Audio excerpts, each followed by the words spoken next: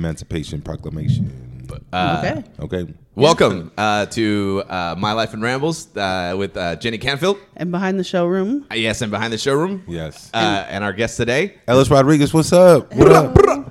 Bang. So we were just talking about right now the adjusting the levels and stuff like that. And you said about Zoom shows. Yes. Yeah. So tell me your experience with Zoom shows. I did my first one last night. That's your first one? Very first Why you been one. fighting so hard? Because I'm old school. I'm old school like So that. that's where I started, right? Yeah. I was like, I'm not going to. As soon as Corona went up, I did a Zoom show. Uh-huh.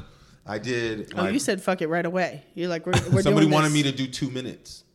2 minutes? Like That's good.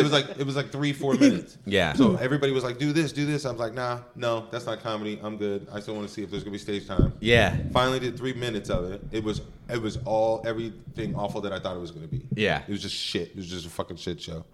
Month and a half later, now you're hard up. I took another one.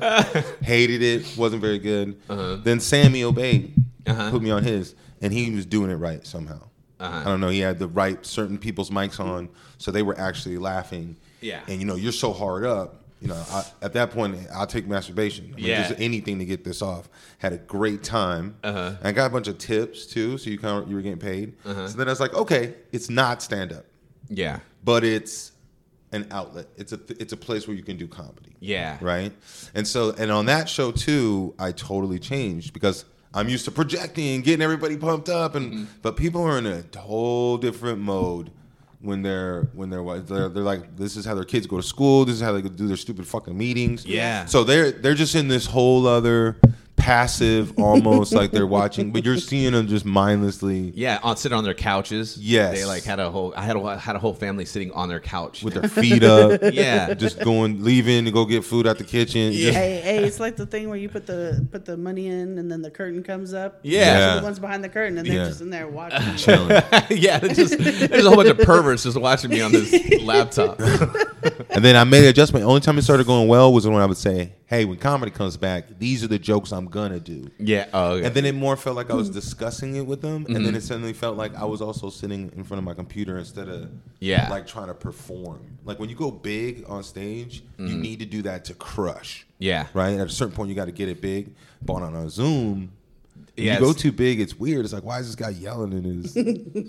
Yeah, the energy is Yeah. it's like too much energy. You're It's like, too whoa. much. Yeah, because I did my first one last night, and I was like, I was back. Whose show was it? It was Liz Grant's. Yes. Yeah, I was trying to back out for the Okay, longest time. yeah. 'Cause Well, first of all, he's been saying forever, I'm not doing no fucking Zoom Yeah. shows. I'm not doing any fucking it. Zoom. Yeah, I didn't want to do them, and I was like, "Fuck this!" And she was like, she hit me up. I was supposed to do the thing with you too, but she sent 2 messages like within the same hour. So I thought that it was just a duplicate, but there's another show that she had me doing, or was gonna have me do too with you. Right. At our family's house or something Yeah. like that. That's a live show. Yeah, like on the Yeah. 19th. Yeah. But I didn't see that message. I just seen the other one about the Zoom show, and I was like, I'm not interested, And she was like, I've never done one before, and I'm not really. And she was like, you'll be great, don't worry about it. And she was like, I'll pay you, and I was like, well, I'm not doing anything anyways. Yep. So I was like, all right, well, I got to guarantee, the amount. I was like, yeah, why not? Sure. I go, okay, I'll do that. And then so I said yeah reluctantly, and then for the next 2 weeks, I was like, how do I get out of this? And then he comes, and then I see him and I go, Zoom show, huh? Yeah. And I was like, I know. And so Fucking sell out. she was like, okay, you gotta have. I know. I felt so That's shitty. how he felt, yeah. I felt so horribly gross and dirty, and I was like, and so I was just like, okay, well, so I got on it, and then I did what she said too. I was like, I don't know what to do or how to do this, so I downloaded the app, and then I the lighting and all this other stuff and mic test and stuff like that. So I did it. And like you said, yeah, it's not stand up. Like I just went on there and I started just talking like I was doing podcasts. Yep. Yeah, and I was just like, I just was making. I wasn't doing the thing that I was keeping in my brain. I go, don't tell them, and like, because I always tell comics too when they first try stand up or they're only a month in or something like that. Do not tell the audience you're only a month in. They Right. don't need to know that. I was like, because they don't know. They they might think that you're a professional, and they're just because they don't really know In comics. fact, I don't think people should tell them when they're 10 years in either. No. 'Cause sometimes that's not the reaction you Yeah, it's expect another- either. Yeah. Because I sit in the back and go, fucking 10 years? Yeah, like, and you didn't learn. And you still haven't put the mic stand You've been doing behind it you? wrong What for is going- 10 years. Who are you around that nobody's correcting you? Yeah, who are your friends? What are this group of yes men? That's a rhetorical question. You have none. You have no Yeah. friends. And because I was like, so I went on there and I was like, okay, and don't constantly berate or make fun of the Zoom show, because then that just also too, because Yeah. especially like when you go to a shitty room or Okay. you're on a horrible show. You don't go in constantly just continue to shit on the show unless it's funny. Right. But people will go on and just start. All of a sudden, it's like a complaint box. Yeah. And then people are kind of like, "Yeah, it is kind of shitty. Well, fuck you, Yeah. too." Why did I pay for this? Yeah, Well, what no, did- yeah. It matters on what number comic you are too, because the 3 comics before you probably have said something similar too, where Yeah. they're like, "Ugh, Trying to save themselves. Yeah. ceiling's so low in here." So I had said my opening was just like I should be pretty good at this because I've had many long distance relationships with girls that are in college because it's like, 'cause that's all you're doing is FaceTiming, and so so I just started talking and BSing and story time Right. and stuff like that, and then I would like start, and I was like, oh, okay, I know how to make it like organic and bullshit, but it wasn't that bad. And then this is another thing too. Liz goes, oh, before like 2 days before, she was like, oh, by the way, they want it to be clean, Right. and I go, what? I go for, I go, How much time do you have to do? 35 minutes. Nice. And I go, Nice. what? You want to take away verbs too now? And I was like a day before the show. You're gonna skip every third consonant. Yeah, but actually, it turned out to be really good. It turned out to be like really chill, and I was like, oh, that's cool, man. And so yeah, I'm not saying that I'm gonna be like a Zoom comic now, but I was like, the first experiences wasn't as horrible as I thought it was. So you gonna would be. do Have it you again. heard? No, I don't think I'd do it. Have again. you heard that there's Zoom open mics? Oh, Lord. Fuck, that's so bad. That sounds horrible. Why would you? People are doing this, and they're like, "Whoa, you can get like 5 or 6 sets in a day." And I'm like, "You're just giving people your material. Yeah, You're just giving it to them you're giving it to them, and on top to of comment. No one's in that room but other comics. yeah. Right. Right? And there's Right. nothing they're gonna do or say is gonna help you time this joke or see if it works in front of a Nope. live crowd. You're just giving random motherfuckers in Detroit your yeah. shit. Yeah, premises and how to fix it. Yeah. You're giving a better writer an Right. opportunity to have a crack at it, Mm-hmm. and that's another thing too, man. Is like you said too. You can't really work out a joke like that. You need to be up and because all this stuff, all these Zoom shows, stuff like that, it's not going to translate once comedy comes back. You're going to go up No. there and you're going to be like, oh, dot. That killed on the Zoom show. Yeah, all That was that day. Zoom Yeah. money. I think I'm gonna write like I've noticed if you talk to the Or put the mic. Like, yeah, if you kind of riff on the crowd, that's amazing. That always goes well when I've been on the Zoom shows. And if you're just doing like more of a conversational kind of a joke thing, and in those two things, it is kind of unique that you could individually talk to every person. Yeah. And when they say what they're gonna, you don't have to repeat it. Everybody's gonna actually hear it. So I think I'm gonna write a Zoom set, right? And write a Zoom like what I want to do there. Yeah. Because you can goof around, like you said. You don't have to. You can kind of talk out. Premises. Well, that's what I was doing too. Like, I didn't have.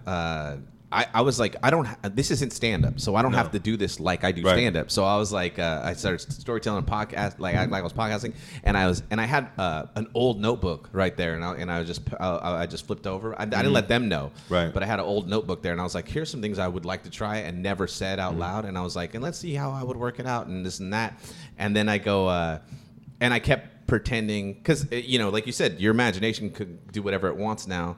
And I kept pretending that there were comments, like Instagram has comments, and I act like I was reading them. I was like, "Oh yeah, no, I do that. I do have a joke." So I was like, just and I know that someone goes, "Is there comments on Zoom?" Right. I was gonna say. And I go, "Oh, you got on my end there is. I paid an upgrade," and I was just like, I was like, because I You go, got everybody googling it. I can Zoom completely comments? because you can completely lie and Right. just act out the lie because all you have to do is keep up the character. And I was like, oh, this is fun. fun. I was like, if I can constantly keep up a character, that's actually a better. That can translate once I get back on the stage. That I can just stay in character and not break, because I'm a big fan of that. When someone stays in character and doesn't break, it just cracks me up, because I'm like, I break all the time, dude. That's why I find it so amazing when people, because like back in the day, I wouldn't break, but it started to get to the point where people were like, "Is he really like that?" And so I was like, "No, I was just joking." But when people don't break and they keep constantly going, I'm just like, that's amazing that you can hold it for so long. I applaud it. I applaud all that. So when I see someone do it on stage, I'm like, dude, that's amazing. You're great. Which you bombed that whole time, and it was amazing. Right, I was going to say, even if they weren't great, Yeah, Carlos is like, that was awesome. That was awesome. That was great. You stuck with it. You stuck with in it. the pocket. For 10 years.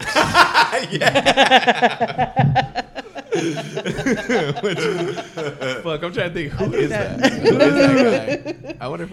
I think it's the worst. They're like, I've been doing this for 10, 20 years. I'm like, what? It was so funny because... you haven't accidentally got better? Yeah. You know what's really crazy is Maybe they did. What I'm seeing is an improvement. Yes. You know, it's a trip, though. It's like... when we were doing it, because like at least you started like what, maybe 3 or 4 years prior to me, right? No, man, you were here when I got here, brother. Was I? Yeah, you were here. No, you had started, left, and came back. Oh, and was already here when I got here. Yeah, because I remember you talking about how like you did Started in like 07. Okay. So when I came back in 08. Okay. Yeah, when I came back. I started in 07. Yeah, because we were talking about. I was thinking about this. Like, it was so funny within that time. Comedy really weeded itself out. Like no one really stuck around that wasn't good. Okay, for right. like the Oh yeah, 7 the or 10 first years. 4 or 5 years that I started, we were just getting rid of them. Get the Yeah. fuck out of here. Yeah. That's it's and then like Yeah, from what it I was see something. now is like they stick around now. There's a lot of But there's a reason. I have a theory about that. okay. I want to hear it. Yes, I love I have that. a theory about that. And mad props to Brian Crawl. And Okay. all the great work and the beautiful goodness that he builds at the Comedy Spot. But it's not a stand-up comedy venue. No. It's an improv venue, and he extends that to a lot of the comics that helped him build that business up in the first place. We were there when that motherfucker was over on Broadway. Yeah, and then Del Paso And, too. and yeah. built it up, Yeah. right? And so he's always had a stage for comics, and good for him. But it's an improv comedy place. They took that model and they just applied it to stand-ups, right? So the people come in, oh, you want to be improv? Well, can you actually get good at improv? I mean, I guess. Yeah. But, like, I don't know. you're not going to, like, go from there and in 2 years become an improv genius and then, like, make a bunch of money, right? You're not going to blow up, right? Yeah. So they just have to keep them involved. Like, their whole business plan is keeping them involved, keeping them in classes. Then they teach classes, they put on the shows. Like, the whole thing is community, and improv people love playing with together and doing all that stuff. So Yeah. you have to constantly be providing them things and services, right? Yeah. Well, with the comics, you're supposed to weed them the fuck out. Yeah. But they were just giving them more classes. Yeah, And more. keeping them around. And then they get that mentality of and like, giving them guaranteed spots. Yeah. Even at the open mic, they got guaranteed spots, which is like, okay, you pay for the class, you should. But you should never get a fucking guaranteed spot if you're Nope. hot garbage. not at all. And you know what's funny? As you bring up that's a great point about classes. And then they get this mentality. Oh, yeah. Oh, classes. Oh, well, then I graduate. Oh, and then I'm doing something. Yes. And now they're like, oh, well, I should be way further than this person Right. because I've already had 4 years of training. And it's like, no, this is and I got passed at this place. Yeah. So and I'm featuring at this bar. So Yeah. I mean I'm a feature now. Yeah, Okay, bro. It's like- Okay. it's insane. That's a great And point. so it's like it's one of the best things about Sacramento is that the people who were here though, the people who made the cut, Yeah. super supportive. Yeah. They were the most like I was either ignored outright or outright told like do your fucking time, Yeah. right? But I wasn't really disrespected. And as soon as those vets were like, "Hey man, come over here." Yeah. They just had all this information and love and all this stuff that they were passing on. Yeah. And this whole thing, which I try to do too, but the community's too supportive. Yeah. And you got comics, just good set. Yeah. Good set, baby. Good set. You got a lot of We've training talked wheels about going good on. As soon as set you tell is them, hey, the go- death of good comedy. Hey, be clean. Ooh, But motherfucker, what did you think we're doing here? It's so funny. Yeah. You got to come down to Ellis's writing session because he literally God, just oh. stands on stage and yells at comics for I would like do the 15 same thing. minutes. I do Get the off my like, stage. I would do Right. the same thing. Well, I had. what This, do you mean you can't work clean? Why can't you work clean? It's easy to work clean. Yeah, I did. I was in You can't Seattle. work clean, you can't work. I was at the Underground, and there was a lot of these comics out there, and I was like, yeah, I go because Fox wanted me to do a clean set in I think it was Olympia or some shit like that, and then I Yeah. go. I got to do a clean set tomorrow. And the dude was like, oh, I don't, not me. I'm good, man. I'm good on clean sets. And I was like, why? I go, I'm doing this clean set, and I'm making more money that one night than I'm making the whole weekend right here. Mm-hmm. And he was, and I go, that's your job, man. Our job is to be entertainers. Our job is to do the job. And if you want to be an artist, that's great. Be an artist. But let me tell you this: Johnny Depp goes and makes Pirates of the Caribbean in a big chunk of money, no cussing and doing all this Disney bullshit. But then he goes and makes, And then he goes and lives on his island, I know. right? And then he picks out some weird random ass. Script, and he does And it. then he bees an artist. And he bees an artist. Yeah, Right? go be an And artist. then he bangs a chick half his age. She takes all his money. And he goes back to Pirates of the Caribbean. You see, And I was like, dude, that's your job, man. So yeah, and then it's like it's a good day job. it's a good day job. Yeah, and Yeah, corporates I'm are like, a and good then he day does job. Willy Wonka. yeah. And he has to do a somersault. Then there's all Tim Burton flicks and Kevin Smith offshoot movies too. But Shout out to the boys over at 800 Pound Gorilla who were like, "You're gonna put out a clean album, man. We want you," and they encouraged me to do that. And in these times when you can't perform, those plays. yeah, Shout out to those guys. A great business plan, man. yeah. I did the cartoon. Remember I was telling you about the cartoon? Yeah. I didn't finish it, but I have some of it done, and the dude sent it to me, and I was like, it's. I It's sent it. super cool. I Is sent it? to Jenny, Yeah, he yeah. sent When is it coming out? It comes out.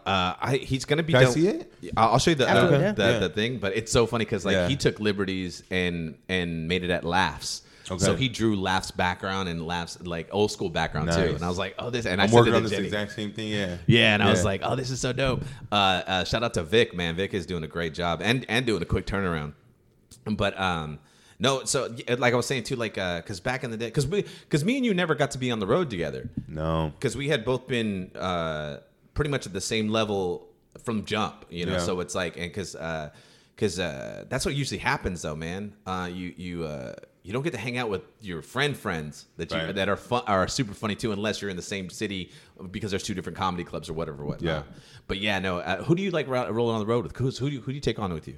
My favorite go-to is Robert Amato. Yes, I take Cat. He's the best, just because he's a good road dog. He's a great comic. Always gets his work done. You know what I mean? And he's like street smart and savvy. You know what I mean? Like I feel cool, like comfortable if we go to a clean show, dirty show. Like no matter what's gonna happen, Bobby Clubs got you. And then Diego, I just like Diego. Yeah. I just love Diego. I was gonna call him up earlier and have him do this too. I love Diego, man. He's a good guy. And then who else? Sydney. Sydney's on my crew. I love when she opens. I never do road work with her, but like Steph Garcia, I love doing shows with her. It's something weird, like on like literally what we both do on stage. Somehow I don't even know how, but I get in a good mood when I do shows with her. Swizz. Swizz, yeah. Swizz right now is my dude. Swizz, but he's always busy or some He shit. cracks me up because Swizz talks through a smile constantly. Swizz looks like if a fast food chain had a mascot and you had to yell it into the face of your order because he just always smiles. He's like, "Oh man, Ella's crazy." Nah, from Detroit. Yeah, I think he's probably my my number one guy, like opener or whatever. Yeah. right now. I take Robert on the road too a lot, and I like rolling with Mike Calvin. Mike Calvin's fun. I never get to hang out with Mike Calvin. Mike Calvin's fun company too, Yeah. that's another thing. Because super real, and then like I guess probably same age and same background, so it's kind of like we kind of fucking just hang out and BS and shit like that. Ooh, speaking of background, you're originally from 209. I grew up in the 209. Yeah, what was that like? You know what it is. Because when did you move here?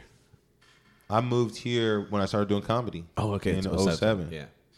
So let's say so it was weird. So I was raised by I got a white mom, right, and she's had 3 nigger babies. Okay, half black babies. Yes, it's the appropriate say. And we were Army brats. Mm-hmm. You know what I mean? And she got put on Rough and Ready Island in Stockton. And then when she got out of the Army, she was just living in Stockton with 3 black babies. Then over a series of events, I got adopted by a Panamanian family or whatever. Mm-hmm. They were Catholic as shit. And then we became Baptist over time, but we spent 4 or 5 days a week in church.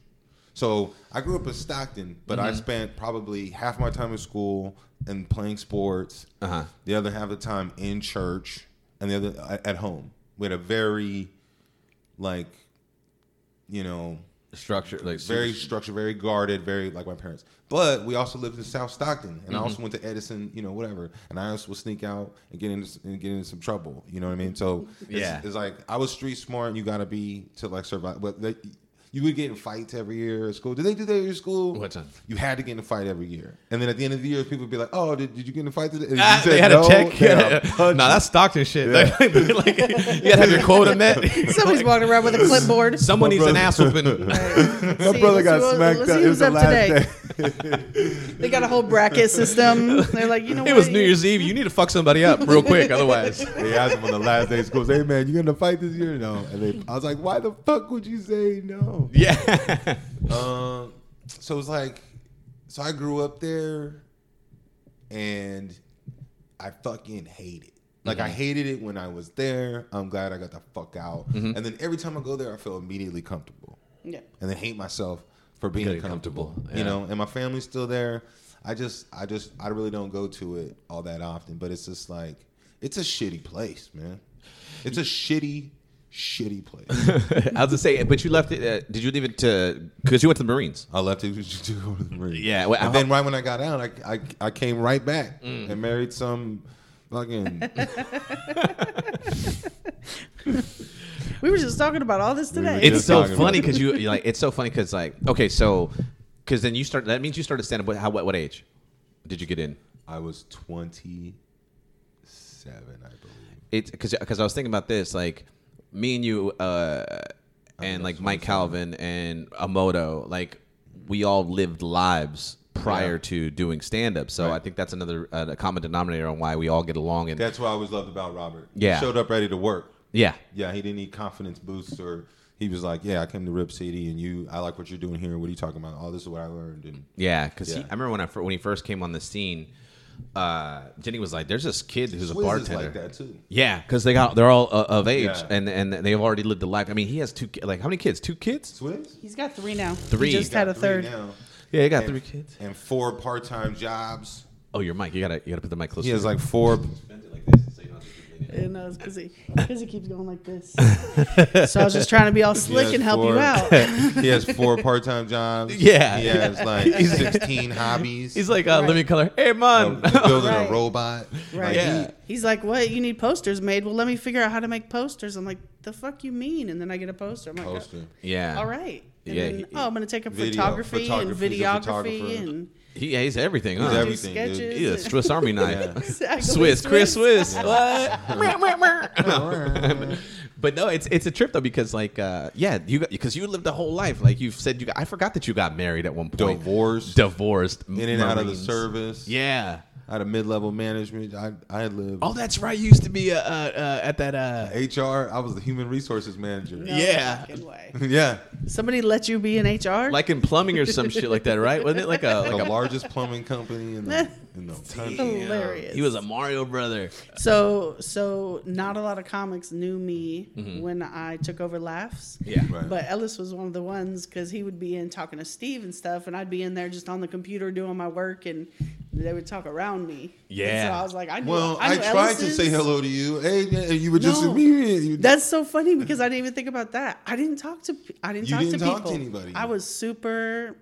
I didn't talk to strangers. I didn't talk to people I didn't know. I used to be real. Really I would say quiet. hi, and then you wait. That's funny. Now that you said that, I remember you because I was scared because I was new. I came back super new, and I started working in the club, and I remember coming in during the day one time and seeing you, but you were just back. You Just doing my work, head Yeah. down, don't talk to nobody. And I'm just really quiet with Steve. I was like, I just want to know, am I here on time or should I go? Okay, bye. I'm See, that's the problem. You I get got super real nervous. comfortable real fast. Oh, Ellis was in charge of spilling the tea. I knew was all smoking a about cigarette. Ellis. I knew he was married. I knew real all the comfortable dirt. real fast. 3 months in, he booked me, and then I almost fucked up the first one. Oh yeah. I didn't get up there on time to get the feature off or something. I was like late or something. Mm-hmm. And then we had this whole, and so then I was like, I'm on P's and Q's for like a while. But then after a while, like all the comics who had just been like, you're 3 months, I was proving myself, and they were all like, hey. So I got super comfortable, super fast. I almost got fired too. Like on my first or second one, I can't remember what it was, but I remember he hired me, and it was a Fundraiser show. fundraiser Is that the for one you're gonna tell? the dead kid. He died of cancer or something Okay. like that. So I guess every year the family would do a fundraiser, Yeah. and do it to his foundation or whatnot. So I go up there and I'm hosting, and I'm new again. Well, I'm back at it. So it's like I have this set, and Right. this is all I have. So this goes to that, goes to this, goes to that, because. And I talked so fast, when I first started, I talked because I was trying to get everything in. Like the Micro Machine Man. Yeah, you had Every time it's subtitles. Like, I don't even know what the fuck he said. And I went up and I had this one joke about, my girlfriend wanted me to get her flowers, but I was like, I'm not getting you flowers. If we're gonna spend money on something that dies, we might as well have a kid. And they all laughed at it. But then I went off and said 2 more jokes, rapid fire, bop, bop, bop. They all started realizing what they laughed at and where they were at.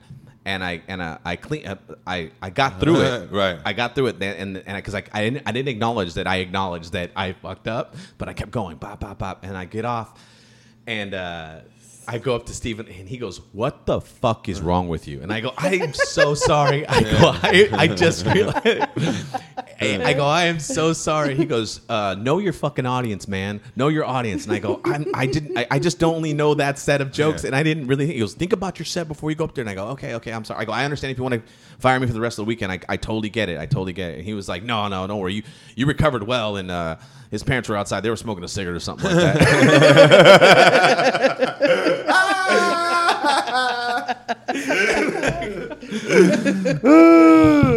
And I was, that was Classic.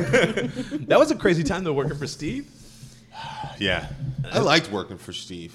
It was just I didn't like Steve though. It was a year's- He didn't really. Steve was nice to me, and he gave me a bunch of opportunities. But he was pretty I don't know. He was super used car salesman to me. Like he had that feel, like that slick look, like, hey, See? I Yeah. see you in this car, and I'm like, Okay. what? Do you? Yeah. I think he was exactly what I needed right when I started. Yeah. I Because bet- he was stern. Yeah, He would call you, check you on your shit, and tell you what to do. yeah. I I didn't really know about the scene when I got in. When I first got in, I didn't because you don't know. You just want to do stand. You just want to. How do I get up? How do I keep getting up? How do I keep getting better? But I went to Zagatos, and that was Steve, the other Steve, right? What's his name? Zagatos? Who used to own Laughs too? Scott. I'm sorry, Scott. Scott used to Scott run. Edwards. Scott Edwards used to. Staccato. Yeah. How'd you get staccatos? The Zagatos. It was a hotel / say, is that restaurant the one on that was- Thursdays It was over off 160. off 160, and it was on Thursdays. Okay. And I would go over there. That's where I met Chaz. And Okay, yeah. and I was like, we would go over there. And then there was a Radisson too open mic. We Right. had tons of Man, open mics. there was so much stage time, boy. And it was I used to rip the Radisson, son. dude, and it was audience. It wasn't comics. It was Right. audience members. So it was like Po' Boys. Po' Boys, yeah. That had no reason to be good. Cheryl was killing that show. That was like one of the best shows of the week. Yeah, Yeah. it was a Monday. Yeah. And then there was also, and then Tuesday nights at 11 was, You know what? I think we had a weird conversation one time. what happened? It was so dope. I think it was you. We were out. I was out in front of Po' Boys. Uh-huh. And then you came up and you were like, man, you're hella funny. And I was like, oh, thanks, bro. And then you were like, no, now you're sad.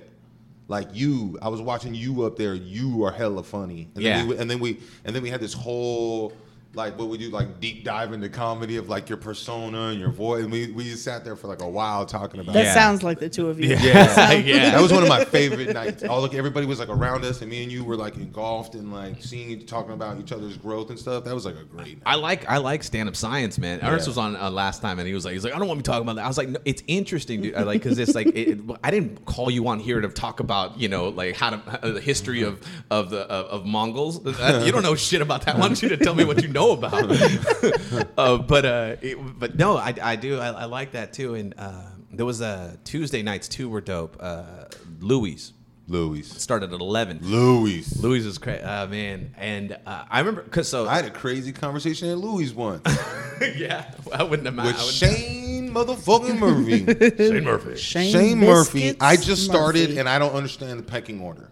And yeah, that's the thing. I didn't understand the pecking order, and I'm 4 or 5 months in. I've already done 2 or 3 shows at Laughs, and now I'm getting comfortable. I walk out, D. Tyler, Shane Murphy, and all the comics are there as per usual, talking shit, whatever. Yeah. Shane Murphy's killing it. Shane Murphy would dominate that pool, right? And then D. Tyler would come in, bah, bah, bah, bah, and Shane Murphy would run court. Yeah. Would talk. He was the best. Then he would get on stage and suck. And so not knowing, I was like, Shane, you did a stock joke, bro. Yeah. Like, explain to me why you're so fucking hilarious. And I thought I was paying him a compliment. I was like, when we go outside, you're the funniest of all of the comedians. Yeah. Right? You're the one talking the most shit, whatever. When you get on stage, you don't look like that. You don't talk like that. You don't say any of the same things. What the fuck is that? Yeah. You know? I think that's like Dale's class or something. Yeah. I think Well, he took that it is. serious. I think it was. I think he, instead of doing whatever Shane was going to end up doing, he ended up doing that. And now me and Shane Murphy got beef.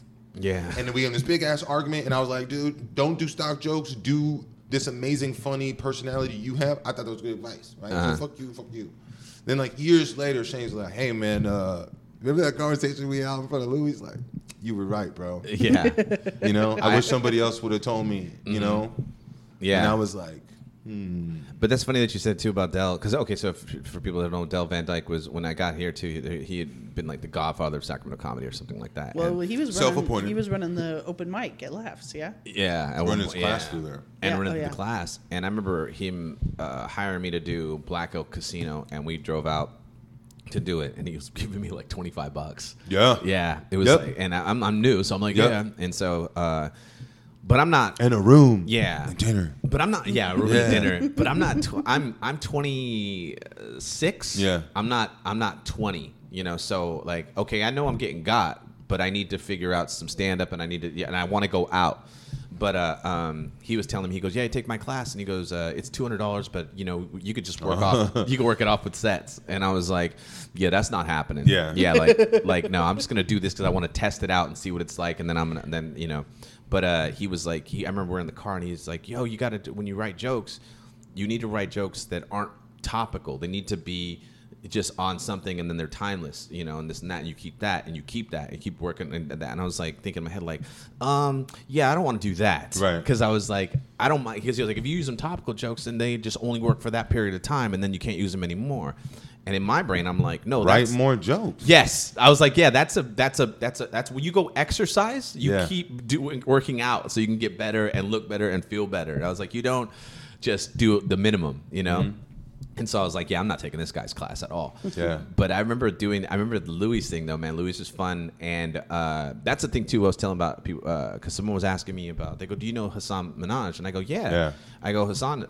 He had an extremely next level work ethic that I didn't understand about, you know. Yeah. Because I was like, that guy was at mics. He would do our early mics. Started at 8. And then he would drive to San Francisco and do those mics, and then he would come back and do our late night, because we had Louis was 11 o'clock, and there was another one that was like another one that started at 11:30. Yep. And then he would do ours, and then he'd go back home to Davis. And I was like, that's what he would do. And on top of that, he was getting email. He was the first one. Him and Tapan were the first ones to get email lists going. And I'm like, what is that all about? You know? Right. And I was like, oh. And then he went to do the college stuff and did the same thing. Yep. And now he started having these, you know, I was hearing like, oh yeah, he's got his email list is up to like 20,000 now, and I'm just like, what is that all about? And I remember he told me, Yeah. you should do this. Okay. Yeah, my talent's just gonna get me Yeah. there. My fucking, because I'm killing it right now. And then it was just insane, man. His work ethic was I could never knock that guy for anything because he just had a really good work ethic. But the mics that we had were fun. I got DVD's class what? story.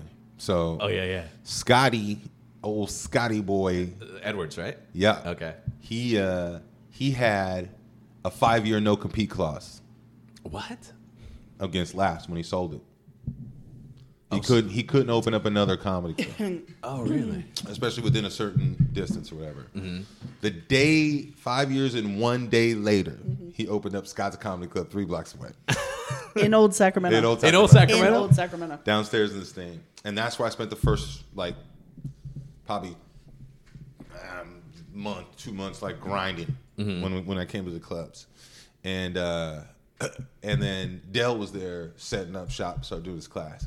So he's pumping everybody to the class. I had been writing for 6 months before I started, and I had asked a bunch of comics, and I thought I was ready. And he was talking about his class. So I was talking about his class. He didn't ask me about the class. And then I looked. Okay, who are all the people that took his class? Are they obviously better? Yeah. No, not in any way. In fact, a lot of them were not very good. Oh man. Right. So then I was like, oh, okay. So then it's not obviously going to be the thing. And then he finally hits me up, and we were at Scott's. And then he's like, hey man, you're pretty good. You're coming up, but you should really take my class and this and that. And I was like, I actually asked a bunch of other people. They said, you told me to read this and this. I read it. You told me to do this and this. I did. Bootlegged your class. And then I was like, also, man, I was like, Dale, I never seen you do comedy, bro. Yeah. I've never seen you do comedy. So, how do I know, And he's like, well, I'm going to be up there today. And I was like, oh, shit, what's up? And he's the godfather of comedy. Yeah. My coworker, it was her husband. She was like, yeah, he's the godfather. So there's the spectacle. And he gets up there, and I don't know. I wasn't impressed. Right? Yeah. Whatever. Let's just leave it at that. And then, but it kind of sounded like.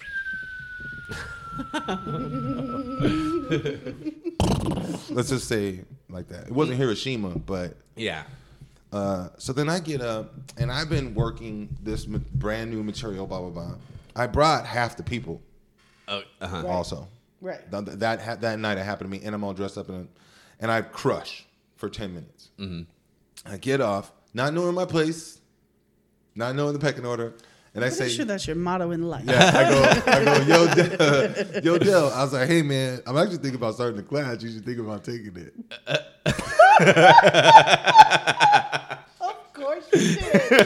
He did not think it was funny, and then he fucking just did not talk to me for 2, 3, 4 years, and then after a while, maybe something settled out. And every once in a while, he'd offer me $25 to go do an hour, 3 hours from hour or something. Or every once in a while, I get something from him. But and one time he even asked me like he kind of made it seem like it was something between me and him, But no, I just when I got here, he was using his influence to kind of benefit him. Yeah. Mm-hmm. Which just seemed wrong. Who was that other guy? Who's the guy that painted see, now I feel like a dick. He painted the stage. He painted live stage. Polito. Oh, Polito rocks. Oh yeah. Polito was just giving stuff away. Polito was trying to help people. Yeah. Polito, whatever he had, he was gonna give you. You know what I mean? It's funny that you talked about that's one thing I didn't like about when I got into the scene. He also didn't really take me on the road or nothing, but I never asked Polito for something. No, I never. I that's the thing too. I wasn't asking people for stuff, and that's actually a hindrance to me. I should have been a little more humbled, because I was like, I not humbled, but I just didn't want to be begging, and that's not how I was raised. Yeah. You take care of yourself. Same. You figure it out, and so you don't be asking nobody for shit. You're a man. You take care of yourself, but. I didn't know the same thing. I didn't know about the pecking order or anything like that. And I remember about the at Punch. It wasn't Laps, it was Punch. I got banned from Punch for like in my first year back. Like For what? Dude, it was crazy. So the touch of class, right? Yeah. We didn't even talk about the touch damn, yet. the touch. Yeah. The touch of class. The touch makes you hard. Oh, the touch. Oh, dude. And I'm from, like, I grew up a block and a half away from there. I grew up, like, so it was like, oh, this is my neighborhood. I was like, okay, I'm talking about Bus 51, and I'm talking about, I'm talking about the kids on the bikes. I was like, and so I'm having a blast. And like I said, when I first got into stand-up, I didn't know that you could change, do the same set or do some of the same jokes. I kept doing different ones and different stuff like that. And so Terry, I think his name is Terry. He was like, "Yo, man, I keep coming in here and you keep doing, different sets and stuff like that." He goes, "So you want to do the punchline?" And I go, "Yeah." He goes, "All right, I'll get you on the." He worked there and he was like, "I'll get you on the list." And he goes, "And I'll give you like 10 free tickets and you just bring some people out." And I was like, "All right, cool." And so I started telling people at work, "Yo, man, I'm about to go to the Punch now," and yada, yada, yada. And people were like, "Oh, that's crazy." So I get there. Me and BT get there, right? We roll together. I used to roll thick with BT back in the day. God, I love BT. I love BT. BT is... It's so entertaining to be in the car with BT. He goes one time, oh, okay, don't let me forget Ant the Hustler as well. Oh. Don't let me forget. I got a story about that too. But we're like, so we go... So we go up there, right? And then Nick was the manager at the time, and BT's like, he was like, "Hey, BT," and he goes, "Hey, man, do you know who this Carlos Rodriguez guy is?" And he doesn't know me, and so BT's like, and it's so smooth because me and BT are on the same wave as hood kid shit, and we're like, "Nah, man, who is that dude? Like, what the fuck's up with you?" And he was like, "Yeah, man, this guy, apparently this guy's banned. He can't be on stage tonight." And I'm like, what did I do? Like, I don't remember anything. I go, "Hey, man, no. I'm Carlos." Like, so what happened? And he was like, "Well, the day manager said that, and her name was Marla or some shit like that." No, I don't know. But he was like, the day manager said you're banned and you can't perform tonight. And I go, "What happened? Wait, what?" And what? He was like, some of your people called and said they want to get on your guest list, and we don't have a guest list here. And so they copped an attitude with her, and so now she's saying that you can't be on. And he goes like, and I go, that's not my fault. Like, I didn't know that. And I was like, the dude told me that I could the 10 free tickets and I don't know how to get them or whatever. I don't know. And he was just like, "Well, you're not going to be performing tonight." And I go, "Wait a minute." He goes, "It's not personal, man. It's not." And I go, "Right. It is the definition of personal, because apparently you're going to lose business." And because so the show's about to start, and I counted, dude. I had 42 heads, 40 hella people from work, hella family members, like I had hella people come out to a Wednesday open night or showcase, and the white Russian kid was what's his name? I can't remember his name, but he was the host, and I just told people like, "Hey, they're not letting me up," and this and that. And they go, "Oh," and so as soon as he gets on and the show starts, everybody gets up and walks out, and the room is left with like, I want to say maybe 10 or 12 people, and same thing. The comics were hella mad at me. They were like, "Why'd you take the water? Why'd you do that?" And it's that's another thing too. Like how you say, like you just busting balls. I didn't like that about California comics, that they didn't know how to bust balls. They didn't know how to. Because one time I was on stage, I have a video where I'm eating shit on stage, and me and Ellis don't know each other that well, and I'm eating shit, and I accidentally run the light, and he gets up and he goes after me, goes like, "Wow."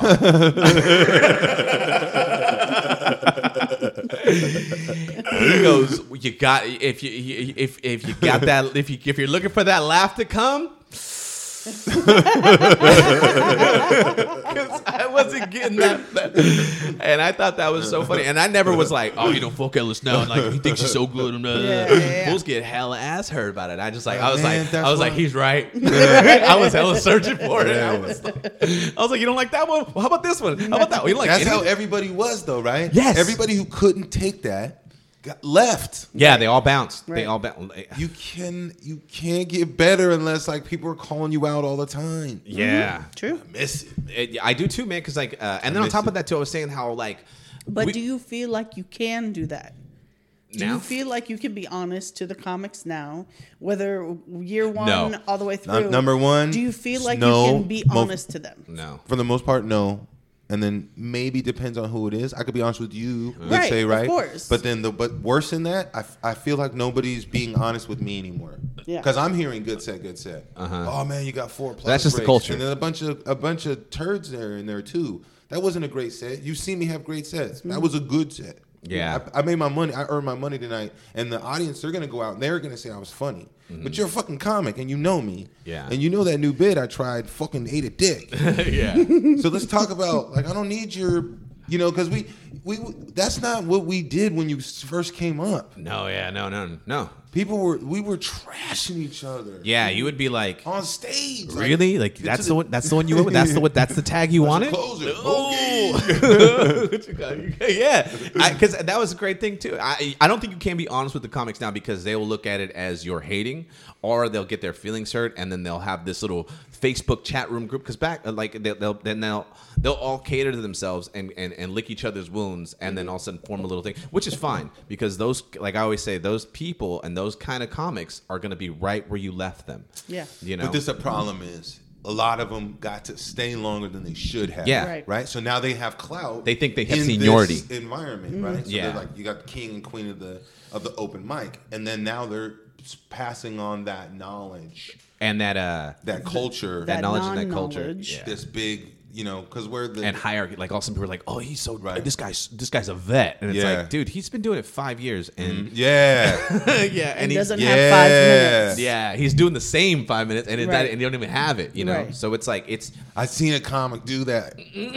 I'm using the word loosely. I seen a guy do the open mic, and he was following another comedian. He was like, "Oh man, y'all got me going after a vet." But that guy literally works nowhere. Right. yeah. He's just been Right. doing it a long time. He just does mics. It's a horrible thing because it's a detriment to Sacramento, because people are like, oh, Sacramento scene's cracking, it's Sacramento scene's great, and or you know, or like I hear this, like, and I'm not saying, I'm not trying to, but I was like, you know, Well, you see it when you go to festivals and stuff. 'Cause Yeah. you went to World Series of Comedy. You went to World Series of Comedy. You know, you've gone out to festivals, Top and 3 or Sacramento top- shows up. We rep. yeah. And then that's when you're getting into the semifinals, finals, and they're like, "Wait a minute, Yeah. where's Sacramento come from?" Yeah, because like I'm not Fucking saying like Sacramento. I'm not blowing our smoke up our ass. Like the last 3 people that won the prior to the NBC thing were all from Sacramento. Yeah. Mikey Winfield, J.R. Guzman, Kyrie Shabazz, and then you top 3 in World Series of Comedy, like and DJ too. It's like yo, and Bobby took I think it's San Diego Comedy Festival too, or Right. some shit. And you did too. You won the whole San Diego Comedy Festival. Yeah. And Yeah. the San Francisco comedy competition. And, And yeah. So it's like I'm not just saying this just like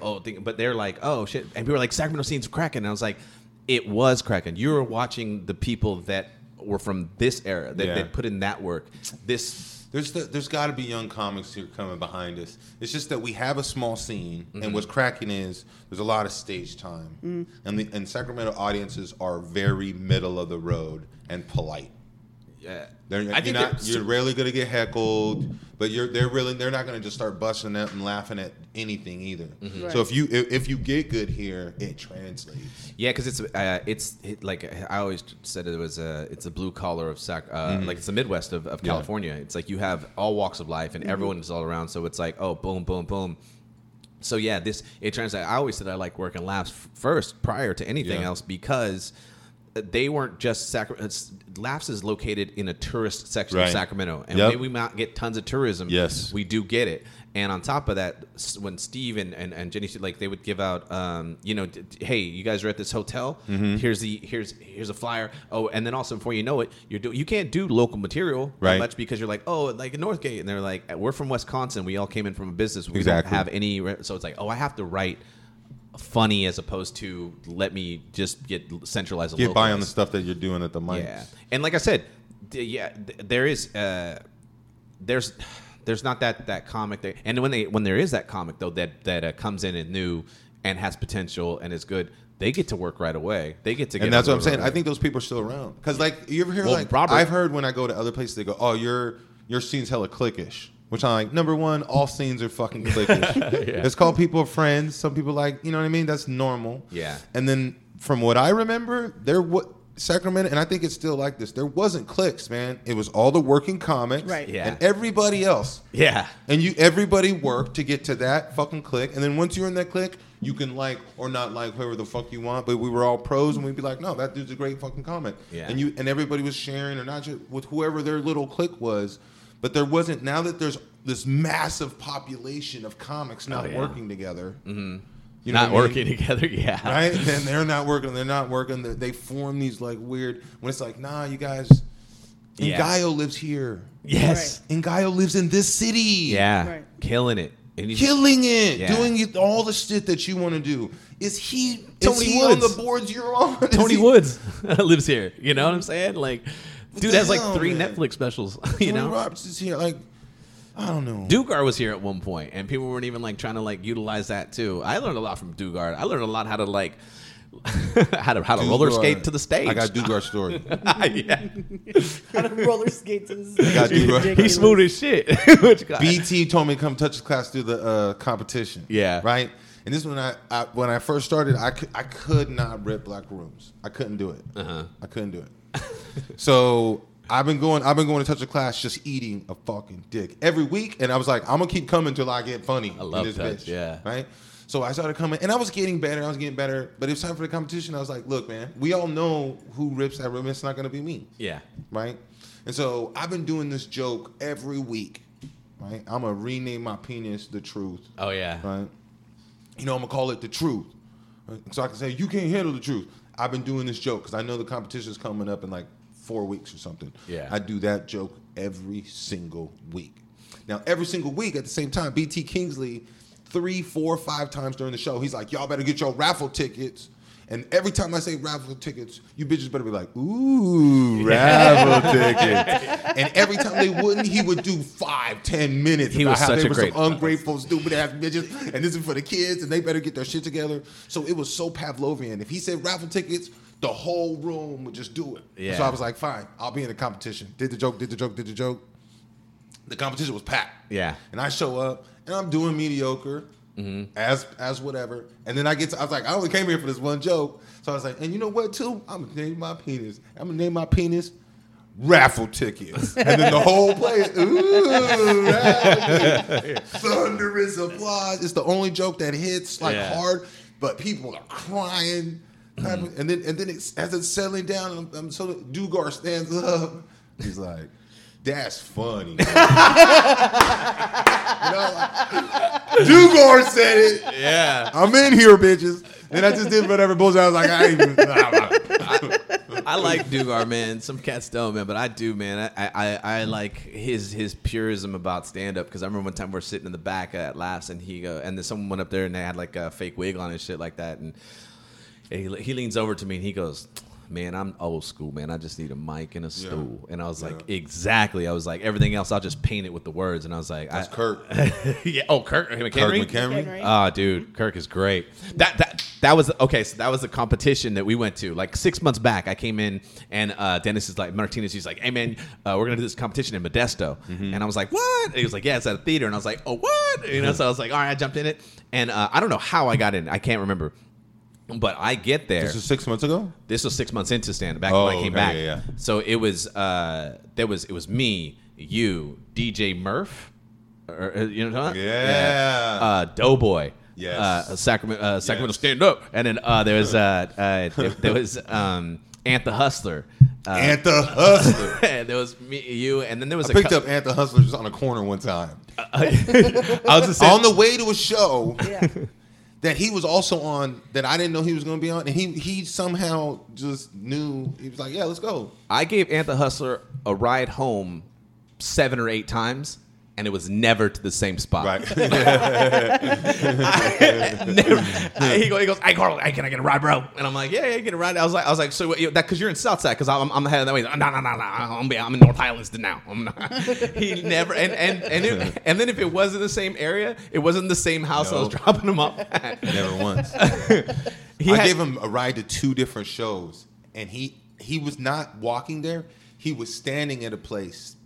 And as I pulled up, Yes. and then just walked up to the car and jumped in, and we went to the game. And the Hustler, they would call that because he had DVD. He always had a box of bootleg DVDs, and he was selling them at the shows, and he was just hilarious, man. And and we're he's dead. He passed away. But he was so funny because he was. I have a video of him doing a bagging contest at the Touch because they had like a whole bagging contest and shit. It was so funny. But that competition was great because at the end of it, me, you, and him were in the car on the drive home, and you were like, "Where you come up with this shit?" Because when he would talk shit and bag on people, he'd be like, "Hey, bro, I heard your dad, heard your uncle taught you how to French kiss, bro." He said, he goes, "Shut up, bitch! You took a piss and crossed your leg still." and so we're all in the car just practicing talking shit, and he was like, Ellis was like, "All right, how about this one?" And Ellis, I can't remember what you said, but every time that Ellis would say something, he was like, "Deeper, bro, go deeper, go deeper." He said, "Talk about their livelihood."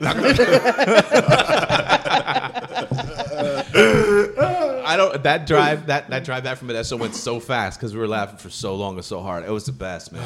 And yeah, we've been through it. We went to we did San Jose Improv with him, and he came in. And he was like, "What's up? What's up? What's up? What's up?" I was like, "Hey, what's up, Aunt?" And the person I said, "Hey, what's up, Aunt?" to, she was like, "Who? What?" Yeah. And it was his mom. Looked dead on him.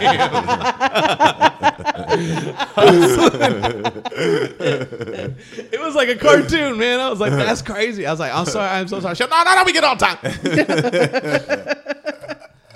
But that competition was so funny because Insane Wayne was on it too. Mm-hmm. So. Doughboy, Stocktown. Yeah, Stockton. I went to high school with that dude. Did you? Oh, that's crazy. I didn't know that. Yeah. And it's so weird that it feels that. You know what's hella crazy is like one of my best friends growing up. This guy Leroy Thompson, and Leroy was in a quartet, like a Boys to Men singing group or whatever. He was in Troop. And no, like they had a record deal and they had a song, These Three Words or something. It was like they were crooning, and Insane Wayne was in it. Oh no! Shut up!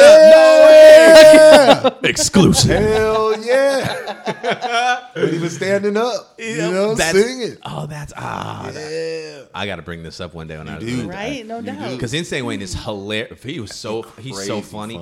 Because so what happened in that competition?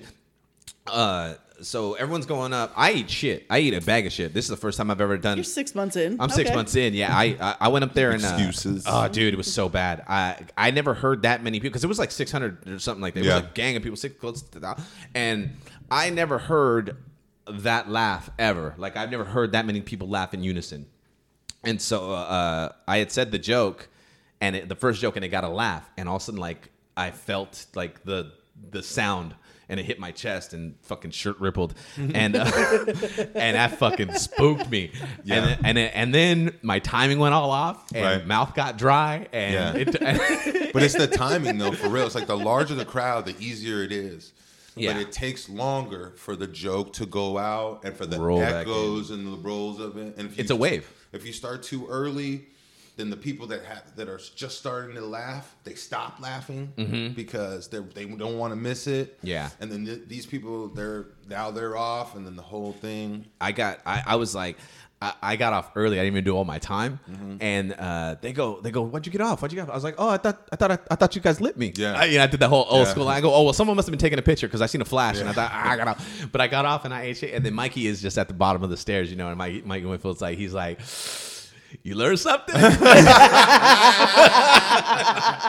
I go, yeah. And then, you mean he didn't say good set? No, yes, no. Yeah. And I was like, and I ate shit, and then so Doughboy goes up, and he has this thing where he takes off his shirt and sings a song at the end of his set, so then it crushes all the time, and I guess he was winning competitions like that constantly. So Insane Wayne had enough of that. So Insane Wayne goes, "Oh, this motherfucker taking his shirt off. Nah, fuck all that." So because he's in a wheelchair now, so he rolls out there and he's doing his set. And he goes, but as soon as he takes his shirt off, and he does his shit without his shirt. And then after that, DJ Murph, he goes out, he takes off his shirt. Yep. Fat Joe, he goes out there, he takes off his shirt. Dude, that way there was like half the competition was in no shirt, right? And watched out thing, but Kirk McHenry's on it too. So, and it turned out to be Mikey took first. Left his shirt on. Kirk left his I know Kirk. No, you talking about top? Yeah, he's good. Kirk left his shirt on. He had that joke that I was dying about the poem. Like, yeah, I know that bitch or some shit like that. Yeah, that's a great one. Oh, that's so. He just stops his whole stand up and does like You spoken married word. that bitch? That's the best. And I think, and I can't remember who came in third. But you know who else was on it? This is a big ass competition. Justin. Rivera? No, the white dude that went nuts on at Laughs and got fired. Oh. The one that was like, it's fine, I'm not coming back anyway. Yeah. He was like, I don't even do stand up anymore. Yeah, I don't remember. There's a lot of comics like that, and I can't stand that. I don't even do stand up anymore. But it's like, but you'll do the date that they call you for at the comedy club. So you're in my way. You're taking a date from me, or you're taking a date from somebody that wants it. That wants it. Yeah, that's sharp. I can't stand that. But yeah, and that's why I say like I like the whole weeding out process. But now it's like, oh, we can't weed anybody out because everyone should have a fair shake. And well, we're talking out of both sides of our asses. Though. Because I think we all agree like those people. That's where they live. Which one? You know, like that habitat has grown up around us, and they stay open mic. They don't get booked. No, that's what I said. They they are right where I left them. Right. So it's like I don't necessarily. And it's like if that's the hell you want to live in. That's the level you're gonna. Then you know what? That's like I'm over like being mad at them. But there are comics that get booked that do work and get to a certain level, and then they just peak out or whatever, and they're like, you know, now I'm just gonna keep coming back just because they invite me back, but I'm not really doing it anymore. Yeah. But I've got these 25 minutes, and you know I can pull it out whenever. Right. So they're not really working like comics that are trying to work and progress and do it, but that's where Carlos is saying, you know, they're just taking up space now. Yeah, I hate those people. And the thing about it too is like, well, I don't hate. That's what I'm saying. You can't hate them because at some point they were still grinding, they were still trying. I've just found there's a lot of like they're not gonna get, you know. Who? They're not in your way, bro. They're not closing the show. No, I'm not saying that. Yeah, that's what I'm saying. They're not in your way. No. That's why we're closing out shows now, and I don't stress out. I'm talking about why they're in the way of people that are trying to get into the club. Yeah. But I think those people were around too. Who? Which one? When we started, when we were getting weeded out. Once you were kind of in the club, there were these rolling gigs that you got. Yeah. We just couldn't recognize them. But there was like a lot of but like all the comics you can't remember anymore that we passed up. Oh, that was fucking great. Oh man. And the first like year or two, it was like, yep, me and Lo's still here. Where's everybody else? Jeremiah was the best to go after. I don't know if you remember Jeremiah. No. Jeremiah used to his credit was that he is on MTV Karaoke Jam. But every time because that was another thing too I liked about our scene, or like when they started coming up, is that not only the ball breaking and the letting you know and being honest about when you had a bad set, they were honest when you had a good set. Yeah. And we would have like this unspoken award every night. Like you had the set of the night. What you call it? Had the set of the night. You know, that's and they still bust your balls when they said it. Yeah. But we would acknowledge like, yo, this is what Yeah, like that. And then there was a lot of tags being thrown around. There was a lot of help, and then and nobody would get pissed. No, man, that joke was dope. Here, try this. Okay, thank you. Yeah, I don't want you not to get better. I was like, I need you to be better than me because I need because now you make me. I'm like, I gotta. I felt that all the time. Yeah, you would get up and rip, and I'd be like, I gotta go home and write. Yeah, I was like, that was that fire, son. Yeah, I ain't heard any of this shit. I do it at that. Sometimes I would get off, and I'm like, I wish I would remember some of what I said. I had to start recording because I would just go off and off. Always and off. record. I remember one time Ellis had said something to her in the car on the drive, and you go, "Have you ever done a set where you're doing really well, and all of a sudden you get off and you don't remember any of how it happened?" And I was like, "Yeah, you just kind of like you're breathing hard, you're panting heavy, you're like, I don't know what happened, but that was. I hope this was good for you as it was for me. I just had a hell of fun. Did you guys finish? Yeah. It's like being a kid, man. It's like you're just like in this euphoria, and then it's fun, man. Can you get there? Huh? Do you get there? Do I get there still now? Yeah. Sometimes, yeah. But now since it's a longer set, I'm a lot more in my head where I'm like, where am I going next? What am I doing next? What's going to happen here? It's a very rare occasion where I'm like, like super present to where I'm just talking, and then shit is hitting like even movements and gestures when that happens, and it's like, oh, and before you know it, you're not even doing material or setups or anything like that. You're just stream of consciousness. And it's very rare. And I remember Bert telling me that. Bert Kreischer was like, he goes, you have that where it's like that comes easy for you. Never name drop. Bert Kreischer. Bert Kreischer told me that. Oh yeah, Bert Kreischer. He goes because we were on the same weekend. It was that same weekend. Me and you were on. That was his last weekend that he had. Yeah. And he was telling me, he was like, yeah, you're not gonna have to write too much. He goes, because once you get in the stream, he was like, I see where you're at. Yeah. And he goes, your stream of consciousness is funny. The way you think and the way you talk is funny. Right. He says, so you'll never really have a writer's block unless you still just hone that. And I was like, oh, okay. So it happens, but not like constantly. And that's the goal, is to constantly try to be in the moment. I have not done like a tenth of all the stuff I want to do, but like I've done enough where like I trained myself to not get nervous. Right? That's what my training is. To be present, to be able to perform, right? To be able to not curse if I'm not supposed to curse, to be able to do the amount of time I'm supposed to do. And then the rest is like do your best and all the artistic choices that come from that. And all that's happening, I'm in the flow. But then you've done 600 people. You've done 1,000, right? Yeah, I've done. I think I can't remember. I can't. Yeah, you know what I'm saying. But then after a while, like, why are you at this open mic? I was like, because I'll still rip your 10 fucking people. Yeah, like I'll still get off on these 10 people. Yeah, it's not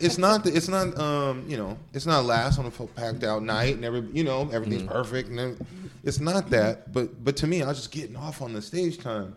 But now it's to the point where like I need so much to get high. Like it needs to be like. People's like, oh, I don't like competitions.